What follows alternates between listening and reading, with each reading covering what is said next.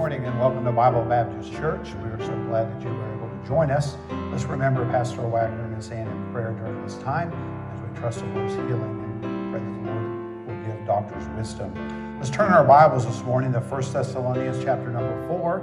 1 Thessalonians chapter number 4. And we'll be looking at how to love one another in the family of God. How to love one another in the family of God. Let's begin reading in 1 Thessalonians 4 and verse number 9.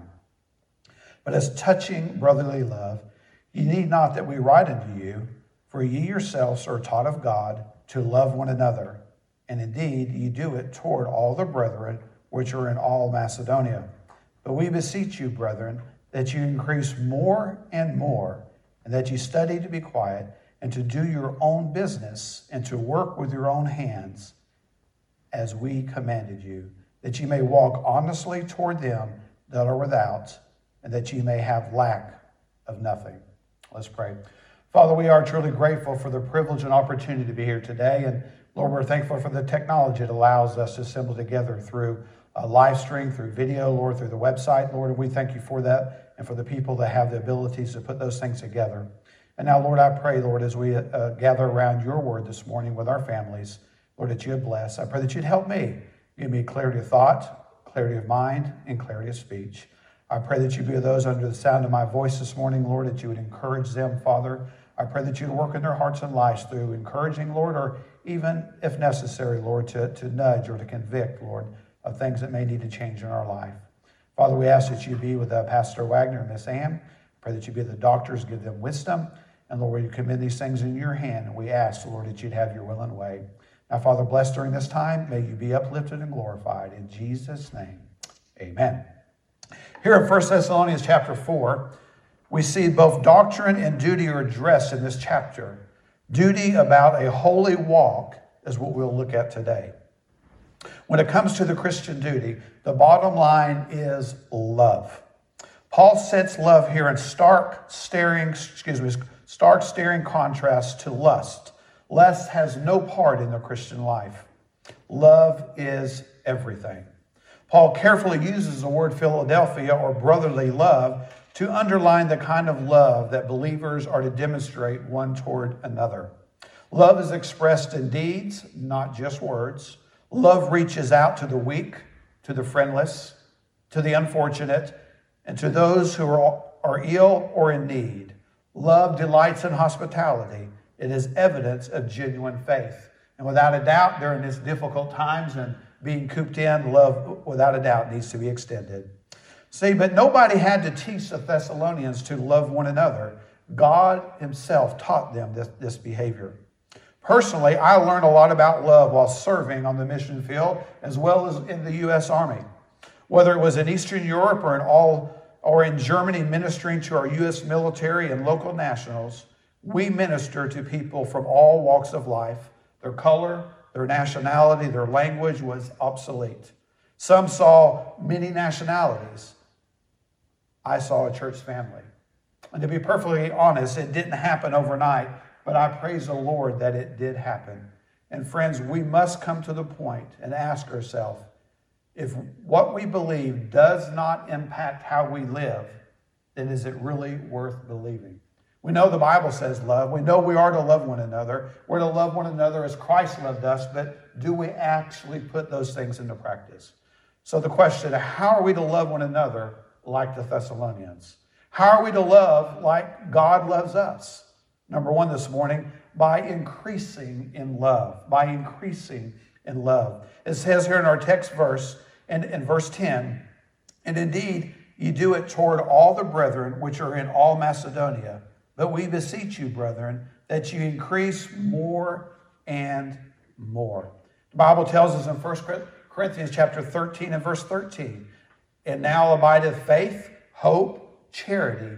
These three, but the greatest of these is charity. And again in Thessalonians, 1 Thessalonians 1:3, remembering without ceasing your work of faith and labor of love and patience of hope in our Lord Jesus Christ, in the sight of God and our Father.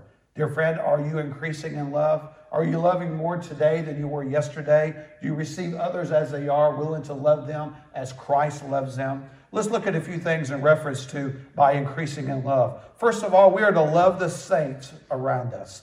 In other words, you must learn to love those who are around you. Here in our church congregation and in our fellowship, those who sit in front of us, those who sit behind us, those who sit in another row, we are to love them. We need to be careful that I enjoy the fellowship time, but now it seems hard. But sometimes I wonder, do we love others that sit next to us more or less than the ones who sit on the other end of the auditorium? We're to love the saints around us. 1 Thessalonians chapter 3 and verse 12 and 13. The Bible says, "And the Lord make you to increase and abound in love one toward another, and toward all men, even as we do toward you, to the end he may establish your hearts unblameable in holiness before God, even our Father, at the coming of our Lord Jesus Christ with all his saints." Dear friends, love them where they are and pray for them. We are to increase our love, and we are to increase the saints that are around us. Galatians 5:13 tells us, "For brethren, you have been called into liberty, only use not liberty for an occasion to the flesh, but by love serve one another."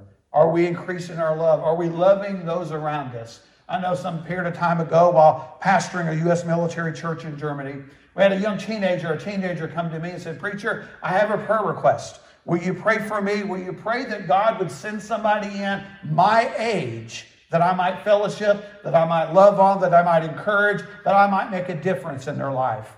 And I promised the young teen that I would do that, but I also encouraged her, make sure that you don't be so much concerned about who's not here or what age group is not here, but let's love those who are around you. Ask the Lord to help you to love on others, to love those younger than you, to love those maybe a little older than you, but just love those around you and trust God to bring also someone in to love you and to encourage you, someone that may be your peer. So we are to love the saints around you, but also love the saints beyond us. Do we love the saints beyond us? John 13 and verse 34 and 35, the Bible says, "A new commandment I give unto you, that ye love one another, as I have loved you, that ye may also love one another. By this shall all men know that ye are my disciples, if ye have love one to another." Dear friends, there are numerous ways that we can love those not only around us, but those that are beyond us. But we can start by loving on our missionaries. Pray for your missionaries. Pray for other communities. Pray for other churches of like faith in your community. We don't need to just discipline or draw the circle of love to those who are just around us or just in our local assembly. But what about others that go to another church of like faith, or missionaries that are overseas? Are we letting them know that we love them through letters and emails, and letting them know that, hey, I read your prayer letter and we were praying about this? Or a co-worker who goes to another church, or are you letting them see the love of Christ through your life? If we're not careful, we'll try to increase in our love, but we'll put bounds or limits on our love by those that are just immediately around us. But we also need to love those saints that are beyond us or that are beyond you. So before we go on, let me ask, are you increasing in love? Are you loving more today than you were yesterday? And then number 2 this morning, by examining yourself. By examining yourself. Let's look again at our text in verse 11. "That ye study to be quiet, and to do your own business, and to work with your own hands, as we have commanded you." Where do we begin with don't be arrogant? Look at James chapter 4 and verse 5 and verse 6. "Do you think that the scripture saith in vain, the spirit that dwelleth in us lusteth to envy? But he giveth more grace. Wherefore he saith, God resisteth the proud, but giveth grace unto the humble." Dear friends, don't think too highly of yourself. Sometimes if we're not careful, we'll look at others and we'll see the sin in their life and we're strained at that, but yet there's many things in our own life that we know that we need to work on. Let's not think more highly of ourselves than we should. And don't look down upon others. We must examine ourselves. Do we consider ourselves, or do we tend to be a little bit arrogant? Do we tend to be a little bit haughty? Do we tend to look down upon others? And I know if your family is like my family, the best way to find out about me and to know me better is to ask my wife, ask my grandchildren, or when my children are home, praise the Lord, they're all grown now, but ask my children. They're also very honest, especially when they get to talk about mom and dad, amen? But don't be arrogant. And as we examine ourselves, also don't be a gossip. Proverbs chapter 20 and verse 19, the Bible says, he that goeth about as a talebearer revealeth secrets. Therefore meddle not with him that flattereth with the lips. Do we tend to talk with people or talk about people? We should be an encourager, not a gossip. And again, we should talk with people and not about people. It's so easy to be arrogant and look down on others. It's so easy to be arrogant and talk about others, but it's something else to have a burden when you know someone is struggling. Instead of talking about that person, why not pray for that person and lift them up before your Heavenly Father? If we're going to love others the way we should, and we're going to learn how to love one another in the family of God, we must not only increase in our love, we also must examine ourselves and to see how we're doing and how we're progressing in these things. Don't be arrogant. Don't be a gossip. And also, don't be apathetic or lazy. Again, in verse 11, and that you study to be quiet and to do your own business and to work with your own hands as we commanded you. Get busy for God. What other ways are there to say? Just get busy for God.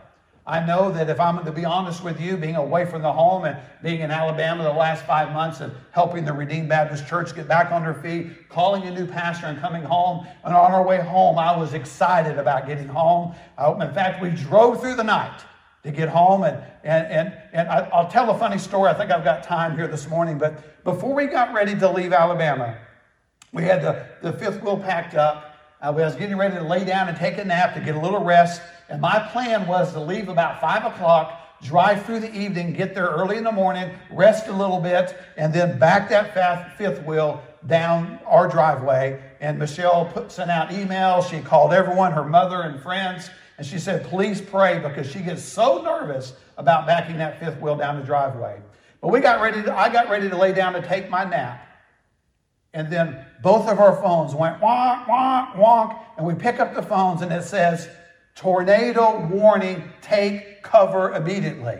So we're in the fifth wheel next to the church, and the church is a modular building with hurricane straps down to the ground to make it secure. So Michelle says, the tornado is coming, we've got to leave. And she left the motor home and revved to the church. And there I was, prepared for bed, not to be out in public. So I grab a shirt, grab my jeans, put them on, put on some socks, go out the door, make my way over, and Michelle greets me. What took you so long? And I asked her, why did you leave me behind? Now, here's the funny part about it. My son-in-law, let's just say he's my son-in-law. I'll leave it at that. I won't even say which one he is. When my wife shared the news with my daughter about what took place, he chuckled and said, well, I know why Dad wasn't ready. I know why he couldn't get over to the church so quickly, because Mom didn't lay his clothes out for him. Now, that's kind of a running joke in our family, because my wife still takes very good care of me. She does lay out my clothes. She ironed and laid out my clothes for the morning service. But I said all that to say this once again. Don't be apathetic or lazy. If you see something that needs to be done, just take care of it. So here we are on our way back from the trip. We got through the tornado warning. Time went by. The tornado was just coming off the water about 10 miles from us. But we got through that. I could not sleep. I was too wound up and too pumped up. So after laying down for about a half hour and could not turn off, we got in the motorhome and we left. And as I began to travel home, I began to think of that long honey-do list my wife has for me.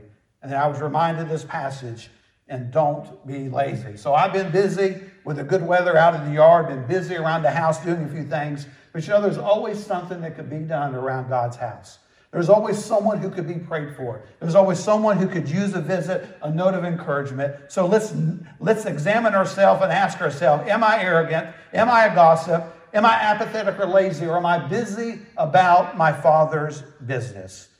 Now let's go on. Not only by increasing in love and by examining yourself, the best way to increase in love is also, number 3, by focusing on your testimony. By focusing on your testimony. In verse 12, the Bible says that ye may walk honestly toward them that are without, that ye may have lack of nothing. Let me list a couple of things here this morning. We'll be through in reference to focusing on your testimony. First of all, live with integrity. Live with integrity. I'm sorry to say, but there are just too many people today, and more seriously, too many Christians today, that just do not have the integrity they need to have. Doing the right thing in a reliable way is a good definition of integrity. Are we living out our Christian life with integrity? And not only integrity, but live responsibly. Live responsibly. Let me give 5 areas and 5 words or phrases in this area about living responsibly. Be honest. Be fair. Be courageous for the Lord. Have compassion and respect. And make sure you have accountability in place. If we can practice these things, I think it will help us to live a responsible life. Again, be honest. Be fair. Be courageous for the things of God. I know some of your mothers out there are quiet and meek, but let somebody come up and say something about your husband or hurt your child, and boy, you're a lioness automatically. Are we also in the same way the things of God? Are we courageous about our prayer life? Are we courageous about our life for the Lord and how we live for the Lord? We need to focus on our testimony, live with integrity, live with responsibility. Romans chapter 12 and verse 17 and 18, the Bible says, recompense to no man evil for evil. Provide things honest in the sight of all men. If it be possible, as much as lieth in you, live peaceably with all men. Dear friends, are we loving one another in the family of God? Not just our immediate family where we assemble, but outside that family, other churches of like faith, other communities that have churches of like faith. Those that are on the mission field, are we loving others in the family of God? And again, how do we do that? We increase in love. Are we increasing in our love? Are we loving more today than we were yesterday? By examining ourselves. Remember, don't be arrogant. Don't be a gossip. Don't be lazy. And then thirdly, by focusing on our testimony. Live with integrity and live responsibly.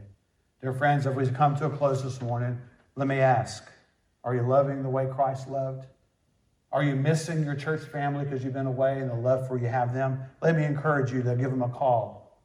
It's easy to send a text message. It's easy to send an email, but it's something about that voice contact. We may not be able to make eye to eye unless you have one of those video apps, WhatsApp or FaceTime, where you can give that call and let them know that, hey, I love you and I sure do miss seeing you at church. I sure do miss the opportunity to assemble together with others. Again, as we close this morning, how to love one another in the family of God.